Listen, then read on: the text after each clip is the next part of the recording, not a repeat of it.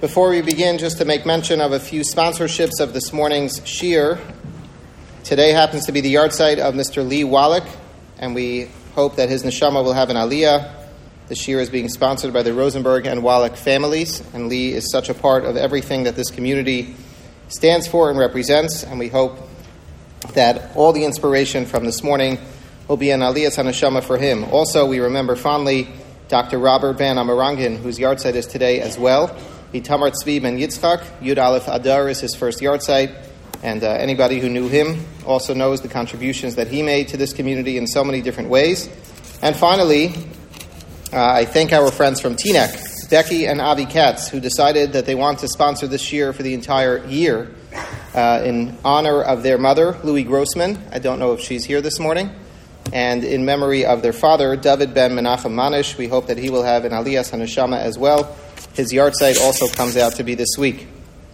It's really a great pleasure to learn together once again with everyone. And I'm grateful to all of you for coming out, as always, to be with each other and to inspire one another. Our weekly Tuesday morning shir has morphed into an amazing group of people who I feel very close and very comfortable with. And we share in a lot of personal ups and downs in life and in the spiritual journeys of our lives. We try to grow together as individuals and as a community. First of all, before we begin, I welcome the amazing team of Nechama Kamelhar and all of your unbelievable guests who are here with us today. All the guests from TJJ for Moms. We celebrate the fact that you feel comfortable in our community. We are excited that you're here, and we hope that you'll continue to come back for many happy and wonderful days and share together in our journey as we all try to grow as a community. So, because I feel comfortable here and because I love to talk openly in this venue, I thought this would be the most appropriate place for me to share my own impressions, my own feelings that are very personal. Last night, I sat down to write up everything I was feeling. It took me a very long time, but it was something that was very healthy for me to be able to understand for myself what it is that I experience and what it is that maybe all of us can take out as well. So let me just begin. Last week's Parsha, what we just read, and over the next couple of weeks we're going to be talking about the building of the Mishkan. So we start with Parshas Truma, we then go into Parshas Tetzaveh, and then we have Vayakel Pekudei, which basically are a repeat of the whole story once again. But the Torah opens up Parshas Truma with the contributions that all the Jewish people were expected to give. V'yikhu li truma me'eis kol ish asher yidveno libo tikhu es trumasi. You are supposed to take a gift from everyone who is willing to give, from everyone who is willing to contribute.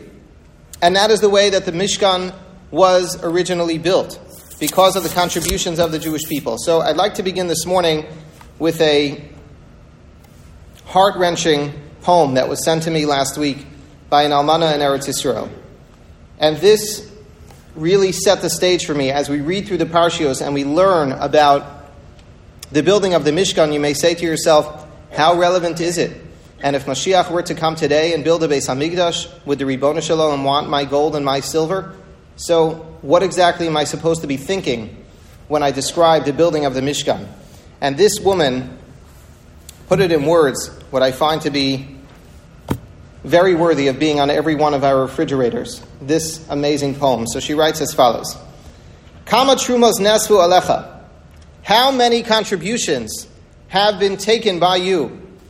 And what contributions are those? Another sponsorship. Janet, are you here? Janet and Robert Spector, in memory of Janet's beloved mother, who also we remember, Latov, Rosalind Bramson, who was a regular at our shir. What warm memories. Ratza Bas Nehemiah. Is her yahrzeit today as well? This Shabbos. Wow. Her neshama should have an aliyah, and we should have much happier things to celebrate here and much greater opportunities to commemorate the lives of many great people, but we hope that her neshama, along with all the others, will have an aliyah. So let me begin once again. Kama trumos nesfu alecha. How many contributions have you taken, HaKadosh Baruch Hu? Levavos nedivim heinachta b'kerav amecha. How many kind-hearted people are there in your nation? Nashim shetarmu ba'aleim. How many women have contributed their husbands, have given up their husbands? Avos v'imos shetarmu b'neihem. How many mothers and fathers have given up for you, have given up their children, their sons? Ahuvos shetarmu chaveirim. How many friends have given over those who are most beloved to them? And kalos shetarmu chasanan. Young women who are engaged, who gave up their soon-to-be husbands. Umeya shloshim v'arba trumos shetzrichos of lashuv legvulan. 134 people who still need to come back, who have given of themselves on behalf of you. Raglayim nitrumu, how many soldiers have given their legs? Yadayim shechziku as delas hamamad, how many people gave their hands as they were holding the doors shut in their homes? Giborim shetarbu kilia, these heroes of our army who have given up so much, and then nilchamu lachzor lamagol halachima, and came back to start fighting once again the moment they had the opportunity. Chasidim nirtimu likshar tzitzios, how many great Jews got together to tie tzitzis for them.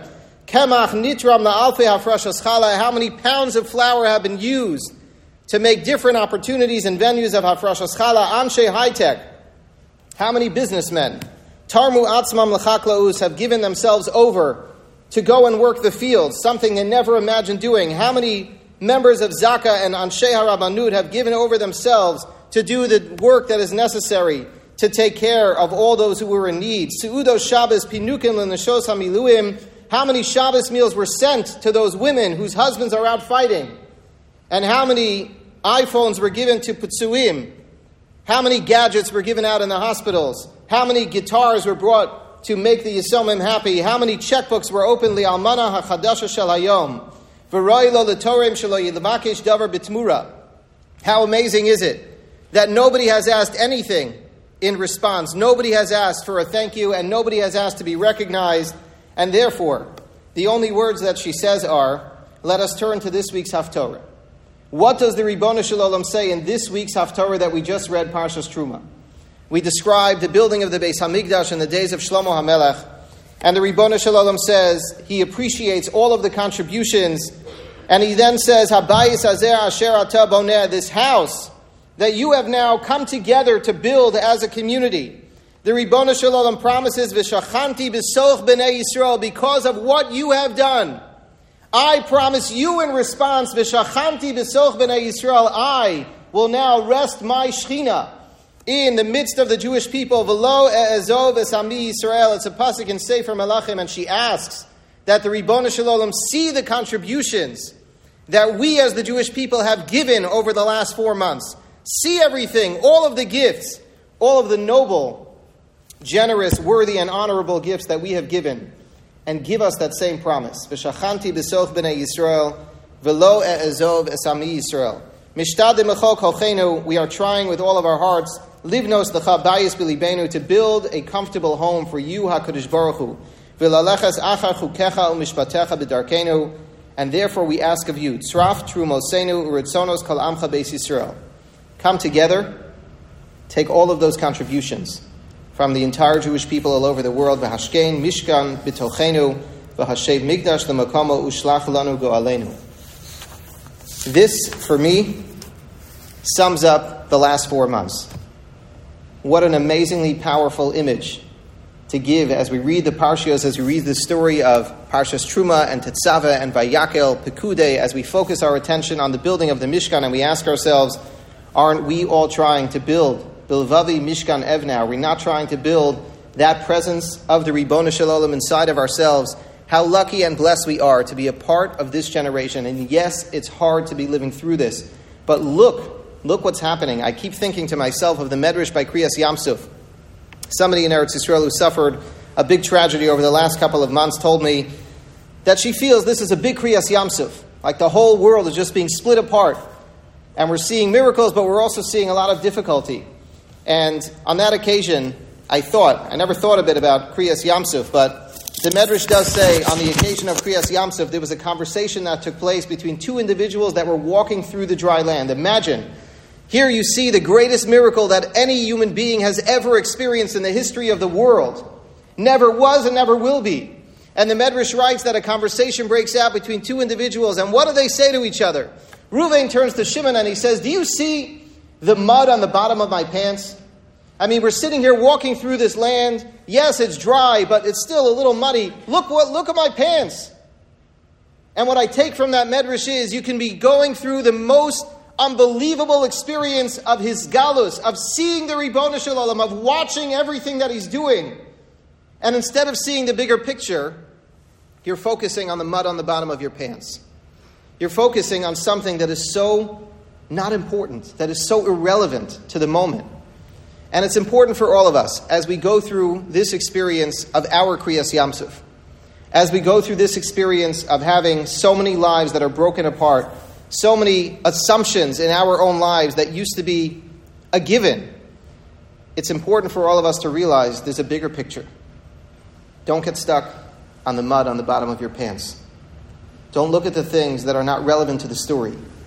Look at how big this story is and understand how blessed we are to be a part of it.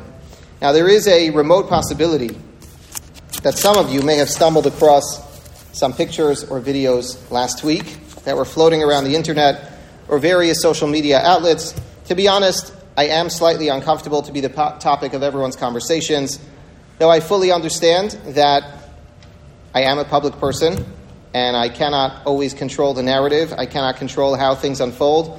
What happened in the hospital last week, my wife didn't even know what was going on. The first person who sent it out was actually Steve Meyer, who's here. My wife texted me after I left the hospital and was like, what in the world is going on? I said, it's hard to explain. This happened very, very quickly. That being said, I have sincerely thanked HaKadosh Baruch Hu every day for allowing me to be a shliach, to advance and to facilitate such a sweeping Kiddush Hashem in Tel HaShomer Hospital last week. And I feel very blessed in my life to have interactions with all kinds of different people from a variety of backgrounds, different walks of life. And as interesting and as exciting as that is, it's the kind of life that I enjoy living. It's what I love to do. I also live with a constant personal fear. And I'm speaking very openly because this is what we do here on Tuesday mornings. I find it extremely difficult sometimes to think of the appropriate, sensitive words that a particular individual needs to hear for whatever it is that they may be living through or experiencing. I always worry. Always. I'm not an anxious person, but I worry all the time that someone, somewhere that I will meet, or somebody who will be listening to me will be turned off by a word or a backhanded comment that I say. It's terrifying. It scares me all the time. And especially when you have shiurim that are posted on the internet and you speak a lot, it's something that really concerns me. It's something that I really am afraid of. Very often before I walk into someone's house or meet with somebody who's going through whatever it may be, I offer a tefillah on my own. I ask HaKadosh Baruch Hu, Hashem sefasai tiftach. I ask the Ribono Shel Olam to put the right words in my mouth. I hope that they will resonate with people. I hope that they will be meaningful to this individual for whatever it is they're living through. And part of the aspiration of every Jew are the words that we say in Kriya Shema every day. Ve'ahavta es Hashem Elokecha b'chol levavcha v'chol nafshecha v'chol me'odecha. So the Gemara wonders, what does it mean? Ve'ahavta es Hashem Elokecha. And the Gemara says what it means is Sheyehei Shem Shamayim Misahev Al Yadcha. The aspiration of every Jew in all of our lives is supposed to be that the name of HaKadosh Baruch Hu should be more enhanced, should be more deeply appreciated because of the way in which we interact with other people, due to the manner in which we lead our own lives. What does it mean when we say there's a Chilul Hashem? Chilul Hashem means somebody judges the Ribono Shel Olam negatively because of the way they see that we behave. So Kiddush Hashem means the opposite. Means when you have the opportunity to make the Ribono Shel Olam more beloved to someone who before didn't have that relationship, didn't have that understanding. That's what all of us are supposed to be working toward. It's what we say every day. Nobody is absolved of that obligation. Ve'ahavta es Hashem Elokecha. On the rare occasion that the Ribono Shel Olam allows us to see that being fulfilled, I can say for myself, it is extremely overwhelming, and it is a very humbling experience. And that's what I've been feeling.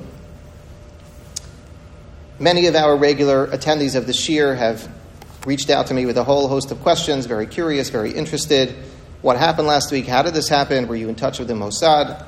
I'll tell you all knew that I was planning a trip way before anything happened. I'm happy to speak about it this morning, but it's really in the hope that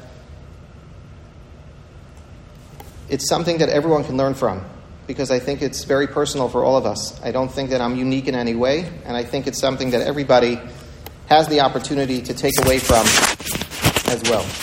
So the first point that to me is most valuable is the following. A number of people have said to me over the last couple of days, Shai, you're always in the right place at the right time. And honestly, that comment is extremely disturbing to me. It's not upsetting. I'm not upset at all. But it's disturbing. It's disappointing is the right word. Because if that's the takeaway from the story, then you turn to yourself and you say, I'm just never in the right place at the right time, so there's nothing I can learn from this. This was not an incident of being in the right place at the right time at all. This was 3 months of a substantial investment of my time and effort for people who I did not know beforehand and who I have absolutely zero relationship with before this war began.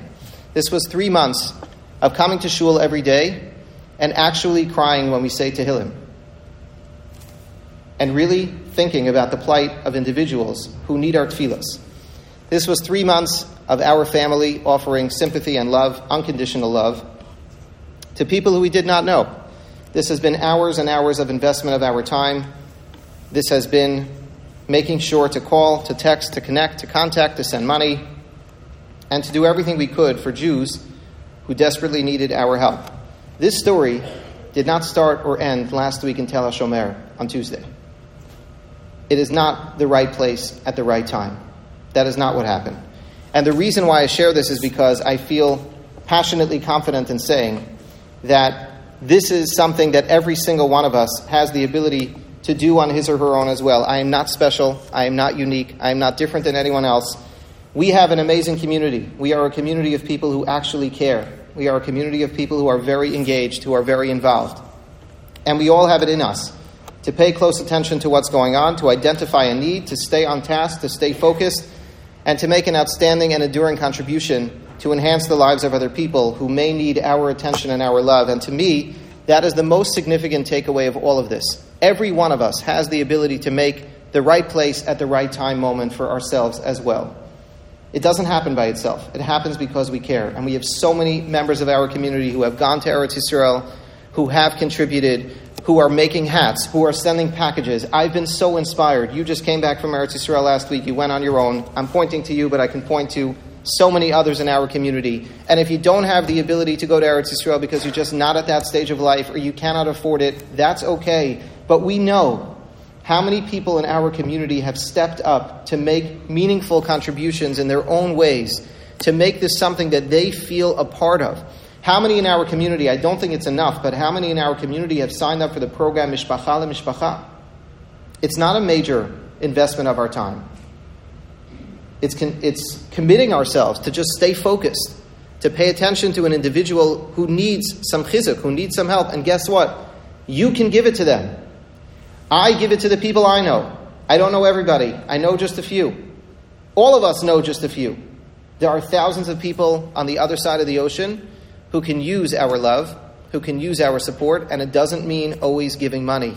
It means just showing that we care, showing that we are there to be completely and unconditionally supportive of everything that they need. We can do it. We are, like the Gemara says, we are Rahmanim by nature. We are compassionate. We are kind. We're warm-hearted people. It's who we are. We know how to care and we know how to love. And we have this in ourselves to do it. We just need to focus. We need to focus. I feel missions are beautiful. Missions are really great. And especially if you've never been to Eretz Yisrael yet in the last 4 months, missions are really amazing and inspiring. And in Mirza Hashem, Rabbi Axelrod will be leading a mission next week. I'm excited for that opportunity that the shul will have once again to go to Eretz Yisrael and to see and to contribute and to be a part.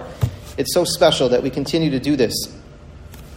But beyond that, I think there needs to be something more. If you go on a mission, try to focus on 1 or 2 or 3 individuals that you will meet who resonate with you, who you connect with for whatever reason, and stay focused on those people and give them your attention.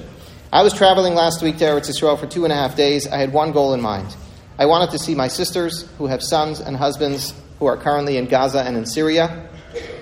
I also wanted to reconnect with all the beautiful Jews who I'd met and become close with over the last 4 months. It was a very quick trip. One of the people who I had made up to spend time with was this particular hostage family. We were supposed to get together. We spent significant time when they were here in New York. They were one of the first families that came in to speak about their family members. They had 5 family members who were being held hostage. And we've been in very close personal contact ever since. So we were actually scheduled to get together for dinner in Tel Aviv on Tuesday night. I said to them, I'm only coming for 2.5 days. Maybe you can meet me in Yerushalayim.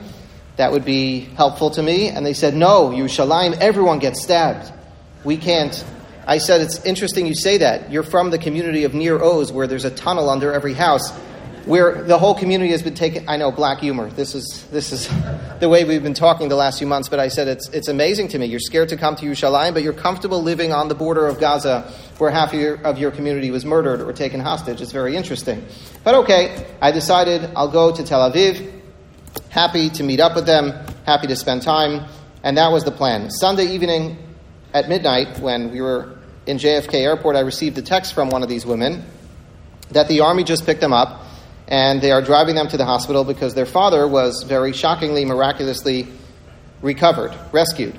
So they asked me if I would consider coming directly from Ben Gurion to the hospital to come and meet their father. And I told them that I think this is a very personal, a very private moment for the family, and that my being there as an outsider would be something that would not be welcome or appropriate at all. We ended up texting back and forth the whole flight. And when I landed, I told them, I have 10 hours on the plane. You'll see what's doing. You'll let me know what you want me to do. When I landed, they basically told me, Abba rotzeh lefgosh otcha. Our father wants to meet you, so would you mind coming to Tel HaShomer? So I'm usually a pretty organized person, and I usually like to prepare things in advance. Honestly, I'm usually not afraid to speak anywhere or to visit someone. I was terrified. There were 1 or 2 people from this community who were with me in the car who can tell you how scared I was. I had no idea what to say. I had no idea how I was supposed to say. How am I supposed to react? How do I interact with all of them? This man just spent 125 days in captivity. I had no idea if he was in a tunnel, in a house, not that it mattered. He hadn't even been free for 10 hours. He doesn't know who I am. He doesn't know where I came from. He's probably severely psychologically scarred and damaged. I honestly don't remember ever being afraid to go anywhere before, but I had 20 minutes or so, 25 minutes to figure out from the time we left the airport to Tel HaShomer what exactly I was going to do. That was a very brief amount of time for me. And I contacted my father and Rav Asher Weiss, and I asked them, really, I was asking for myself, am I supposed to make a bracha when I see this man? I was asking, am I supposed to make a shechiyanu? The Shulchan Aruch says if you see somebody after 30 days when you thought they weren't alive, you're supposed to make a shechiyanu. If you see someone after 12 months, you make a mechaya mesim. I don't know. I assume many of us had the thought cross our minds that maybe these people aren't alive. But then again, I said to myself, it's only haroa es chavero. The Shulchan Aruch says it's only if you see your friend. I'm not really a friend of this guy. I don't know who he is. But on the other hand, all of us feel like we're friends with them. Everybody feels very close to these people, even though we've never met them. So I wasn't sure what to do. Then I'm thinking, do I make a matir asurim, somech noflim, ezokef kefufim? I'm going through the whole siddur trying to think what is supposed to happen. All of the above, none of the above. I really wasn't sure what to say. So Rav Asher Weiss told me, I'm not sure. I need 20, 30 minutes to think about it. And I told him, I don't have 20 or 30 minutes. I'm supposed to be in the hospital very soon. I really need you to figure out what to do. So my father's response was that all of these brachas are debatable. Yes, maybe no. But he said the important thing is that this individual needs to do a birchas hagomel. I was so uncomfortable. I've never met this man before. I don't know who he is. He's from a completely secular, unaffiliated community. I honestly was not prepared. I'll be very honest. I know I love my father, but I was not prepared to ask him to do anything religious. I just didn't. I didn't think it was appropriate, and I really didn't know what to do. To complicate matters even more, my father then reminded me, by the way, Shai, if you go there and you're going to say Birchas HaGomel, don't forget, you can't say Gomel without a minyan. So at that point, I became overwhelmingly uncomfortable because I was certainly not bringing a minyan with me into the hospital. So I really decided that I'd just forget about it. I'll go visit and whatever it is. So I arrive at the hospital, which, by the way, was closed off by the Shabak. Last time around, when the hostages got out, many people came in and did very inappropriate interviews, and information and intelligence got out that shouldn't have been in the media. Because of that, the Shabak closed off the whole ward of the hospital. They were not allowing any non-family members to come in. So the family came and met me outside with an ishur, and they brought me in with the security establishment, and we went inside together. What was most shocking to me about this encounter was that these two hostages are completely frozen in time. They're oblivious to what's going on. They have no knowledge of anything that's gone on in Eretz Yisrael or in the world over the last 4 months. They don't know that there is a war that's raging. They don't know how many of their friends or neighbors have been killed. They don't know how many people have been taken captive, brutally murdered. They know absolutely nothing at all. And Louis turned to his daughters and he said, "Can you explain to me, how do you know this guy? What's the story here?" And they were trying to explain to him how our relationship developed. So they started telling him, we traveled all over the world and we spoke all over the place advocating on your behalf. We tried to do everything we could to be helpful to you. And he was in complete shock. He couldn't process what they were telling him. So in total confusion, he turns to me and he says, "So, Achshav higata, you just came from Chutz La'aretz?" I said, "Yeah, Achshav nachatati." So he says, "That's funny because ani gam Achshav nachatati." So it lightened the mood a little bit. And then we embraced and we hugged and we cried a lot. At which point he emphatically turned to me and he said, in Hebrew, "You are the first Rav Dati I've met in my life."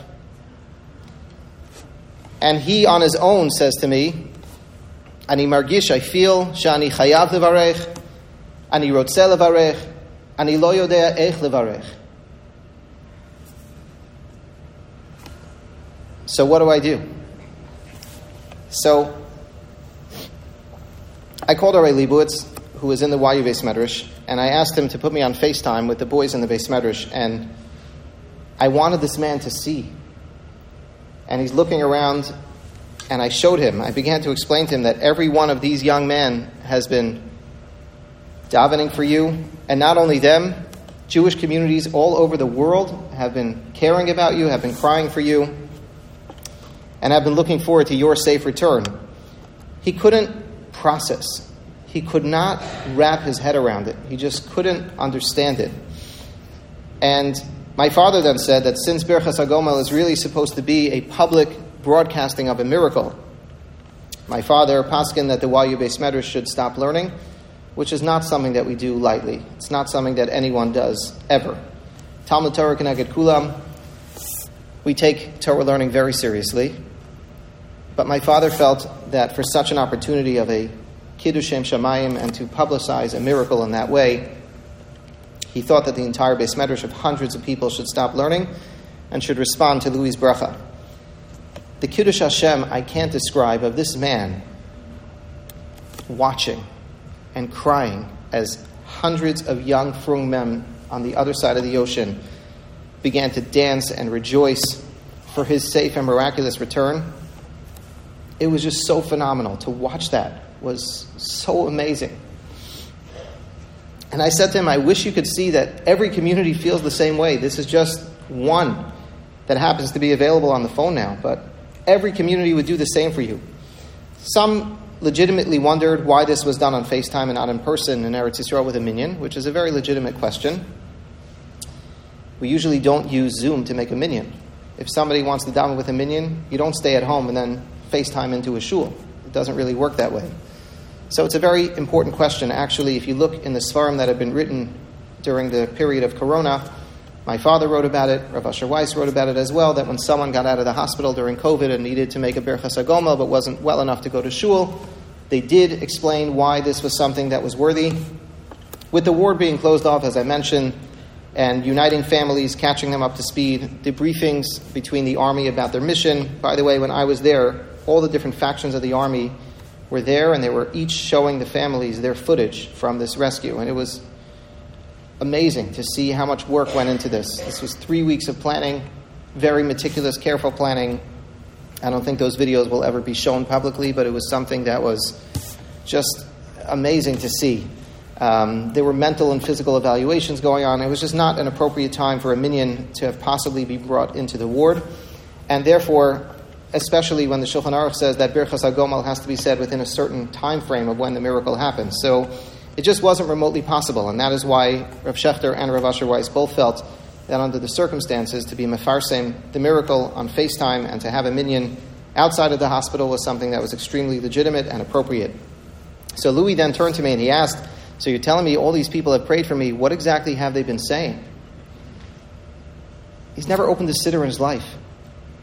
So I showed him the Tefillah Lachatufim, the prayer that all the shuls in our community have been saying, davening for all of them. And we read the euphoric psukim that are mentioned in that tefillah of Ufduye Hashem Yeshuvon Uvod Zion Berina. That is a description of the Navi Yeshaya when he talks about the Jewish people coming back from their captivity, from being in Galus. Ufduye Hashem Yeshuvon Uvod Zion Berina. And we discussed our shared hope that the Jewish people would have the opportunity, just like his family was having the opportunity to celebrate and to rejoice with him. I was talking about how much we look forward as a community to having the opportunity to seeing the realization of that nevuah. Ufduye Hashem Yeshuvon Uvod Zion Berina. And he kept telling me how conflicted he was, that he's here celebrating with his family. At the same time, he was such intense pain knowing that there were still others out there who were enduring the torment and the suffering that he had experienced under the watch of these barbaric and horrific terrorists. So I opened up a siddur, and I turned to one particular bracha that I thought was relevant, and I have no idea if halacha allows one to do this, to just say a bracha from the siddur out of context, but I assumed it was the right thing to do. I turned to the bracha Re'eva Anyenu, where we say in Shemona Esrei every day, we ask that HaKadosh Baruch Hu take notice of our suffering. We ask that HaKadosh Baruch Hu Ugi Aleinu Meheira Laman Shemecha. We ask that the Ribono Shel Olam look at every Jew who is in harm's way and bring them to a place where they'll finally be a part of a geula. And that can mean a geula prati, it could be a personal geula, as so many individuals in our community need, but also a geula klalit, a geula for the entire Jewish people. And together we sat there and said every word of that bracha. This man has never looked in a siddur in his life. And we said the bracha together. And he was crying. And I said, can there be a more pure cry for a geula than this? Than a person who experienced what it means to be in Galus. And who is davening not only on behalf of the other Jews who are his friends, but on behalf of the Jewish people.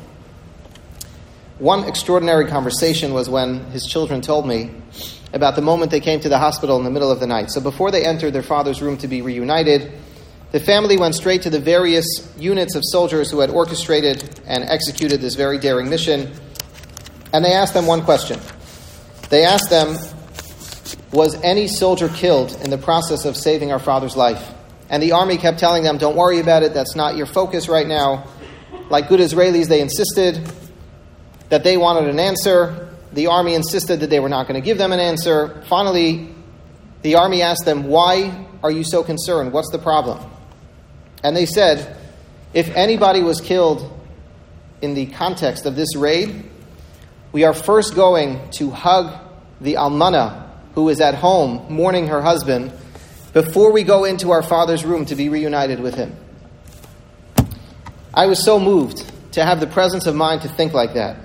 What an unbelievable, genuine, deep sense of Ben Adam Lachabero, that the human compassion.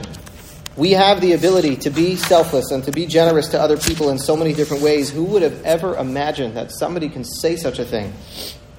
It just completely blew me away and taught me such an important lesson about how far our appreciation and love for other people can go. The family described the startling phone calls that they got from the army at 3 o'clock in the morning. So one daughter told me that she was sleeping and she didn't hear the phone ring at all. It rang many, many times. She slept through the whole thing.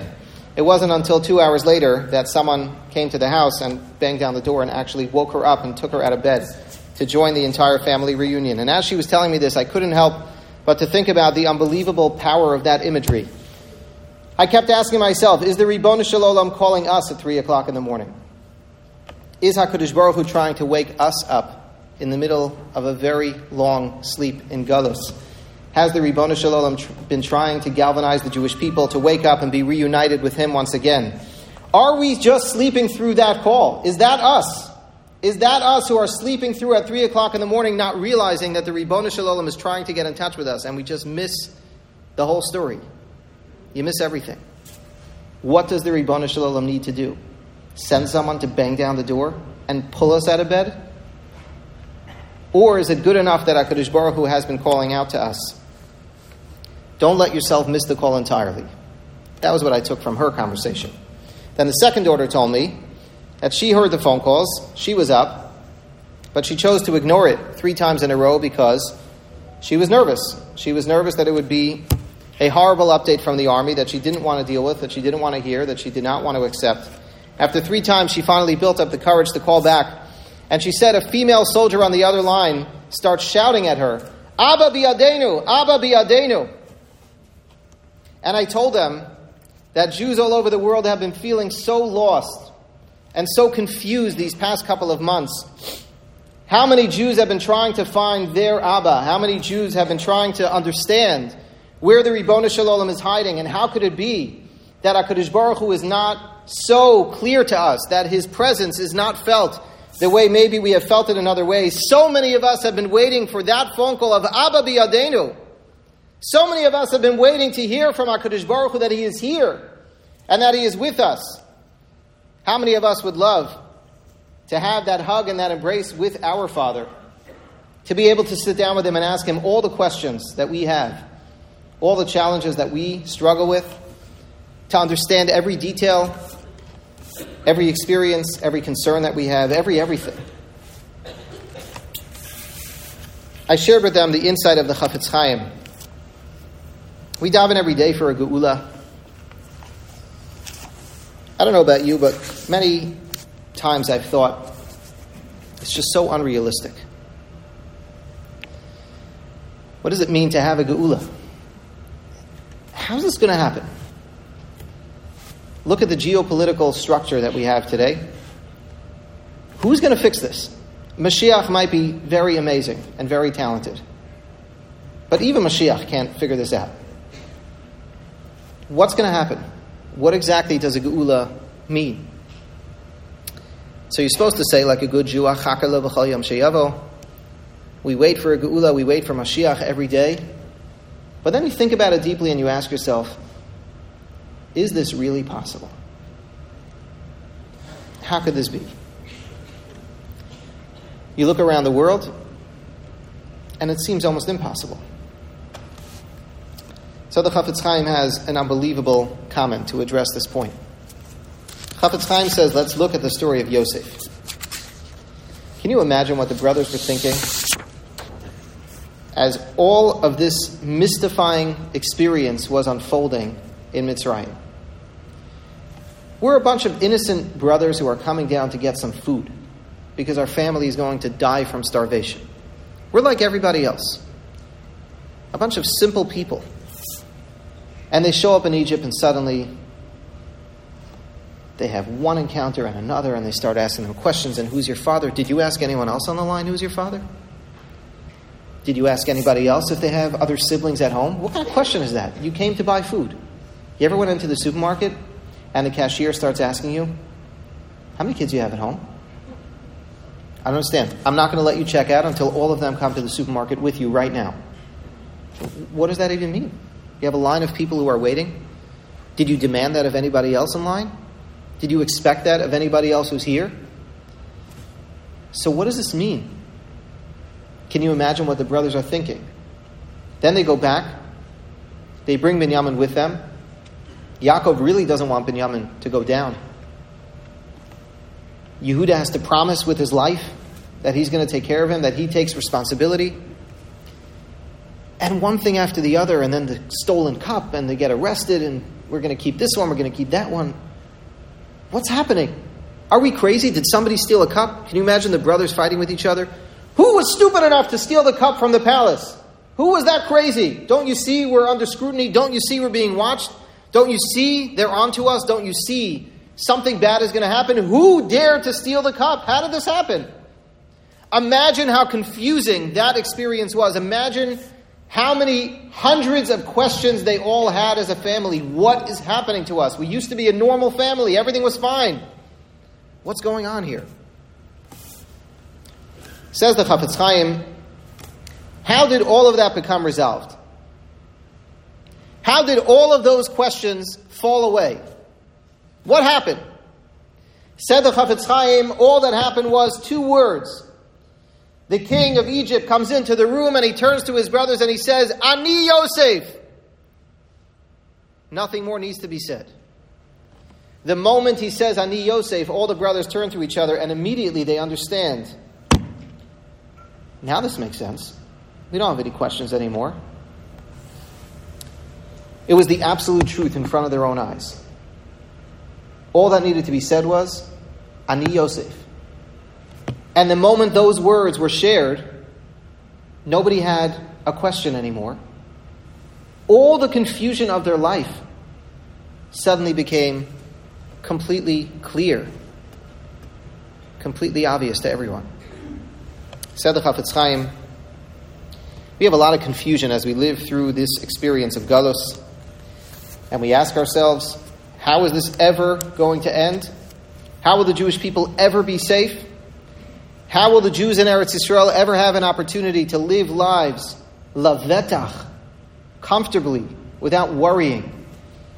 How will we survive this experience that we are going through? Where is our Father in heaven throughout all of this? How is it possible that we are going through all of these horrific tragedies and experiences every day compounding? You know what the answer to all of those mystifying questions is going to be? When the Ribono Shel Olam will finally come and just say, Ani Hashem. And the moment we are exposed to that reality, suddenly, everything becomes obvious. Suddenly, there's no more confusion. All we need, just like Yosef, to say, Ani Yosef, we need the Ribono Shel Olam to stand up and say, Ani Hashem. And once that happens, there's no longer any confusion at all. In describing the ultimate Geula, the Navi Yeshaya talks so much about different aspects of what Geula is going to look like. But then he says, a famous pasuk that we say on Rosh Hashanah, V'haya bayom ahu yitaka b'shofar gadol. On that day, when we will experience Geula, there will be a big, resounding shofar that all of us will hear. Uvo ha'ovdim me'eretz Ashur v'hanidachim me'eretz Mitzrayim. And the Jews will come, the Nidachim. What does that mean? Those who have been in exile, those who have been out of their land, will come from Ashur and from Mitzrayim, V'hishtachavu laHashem b'har HaKodesh b'Yerushalayim. And they'll have the opportunity to bow down once again, to serve the Ribono Shel Olam, to be in His presence, and to be reunited. I once saw in the name of the Baal Shem Tov, what does this pasuk mean? Uvo ha'ovdim me'eretz Ashur, v'hanidachim me'eretz Mitzrayim. The Jews will come from Ashur and from Mitzrayim. Are those the only countries where the Jews will come from? Actually, I challenge you. Do you know a single Jew who lives in Ashur? You know any Jews who live in Egypt? I'm sure there are. But you don't know any of them. It's not where the big population of Jews is today. So what does the Navi even mean? In our times, there are practically no Jews that live in either of these places. So why are these 2 locations singled out when we speak about the Geula HaAsita, when we talk about the ultimate redemption? Explains the Baal Shem Tov, what the Navi Yeshaya is describing here is not 2 countries. That's not where the Jews are. They're not in Mitzrayim and they're not in Ashur. These 2 countries represent 2 different forms of exile, 2 different forms of Galus. The word Mitzrayim can be rearranged to be read as Meitzarim.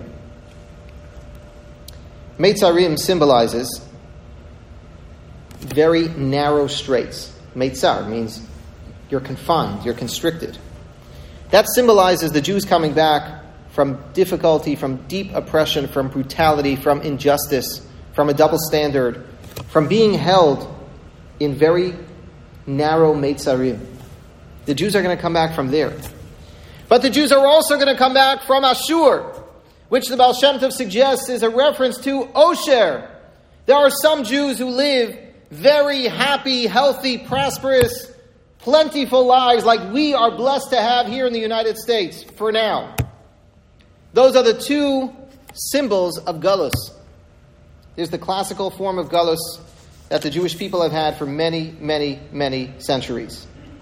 They have lived through oppression, through hatred, through bigotry, where they are persecuted, where they are oppressed, where they are victimized, where they are called out. But there's a second form of Galus, and we need to recognize this is Galus also. This is Galus. It's the Galus of Ashur. It's the Galus of Osher, where we have pure luxury, where we are granted incredible abundance, where we have great success, where we have unbelievable comfort, where we live a life of plenty. But sometimes that is the deepest form of exile because we don't even realize that we're in exile. We forget that we're in Galus in the first place. Many in our generation are blessed not to be living in Galus Mitzrayim. Unfortunately, there are some that are living through that. And we look forward and we pray for their redemption and for them to come home safely from their Galus of Meitzarim. But many of us in the room live in an experience of the Galus of Osher, the Galus of Ashur. Let us never forget. Let us never forget that we are not yet a redeemed people, that we are still in the process of a Tahalich HaGeula. We are in the middle of a process of redemption. Ultimately, what we look forward to is that all of us will be redeemed, that we'll have the opportunity to come back. But what is that aspiration and for what? To come back for what? To come back because Israel is the high-tech capital of the world? To come back because the country is so beautiful? All of those may be true. We yearn to come back because we'll finally have the opportunity to say, Abba b'yadeinu. We'll finally have the opportunity to be reunited with HaKadosh Baruch Hu, to understand what that even means. That's what we ask HaKadosh Baruch Hu. And as we read these parshios, I think it's just an amazing thought for all of us to consider as we read in these weeks about the building of the Mishkan, about the contributions of the Jewish people toward those efforts. Parshas Truma and Tetzaveh by Yakel and Pekudei. What an opportunity for all of us to turn to the words of the Navi in Sefer Malachim and to ask HaKadosh Baruch Hu to see all the contributions that we have given as a people. All of the time, all of the effort, all of the energy that we have expended, everything that we have invested, everything that we have become as a people and as a nation. And we ask HaKadosh Baruch Hu to fulfill His promise. V'shachanti b'soch b'nei Yisrael v'lo e'ezov es ami Yisrael. That the Ribono Shel Olam should live comfortably inside all of us. Not just the aspiration to build a Mishkan, but bilvavi Mishkan Evne. In our own hearts, we all have the ability to build that relationship with HaKadosh Baruch Hu, to come to an understanding of what that means. And we ask HaKadosh Baruch Hu to fulfill His promise. V'lo e'ezov es ami Yisrael. May He never forsake the Jewish people. May He continue to be with us. May we be able to see that light and that great Yeshua. It's what we daven for every day. It's the aspiration of every Jew. And in Mirz Hashem, we should have the opportunity together to celebrate that opportunity as we will be reunited with Avinu Shebashamayim Bimheira V'Amenu Amen V'Amen.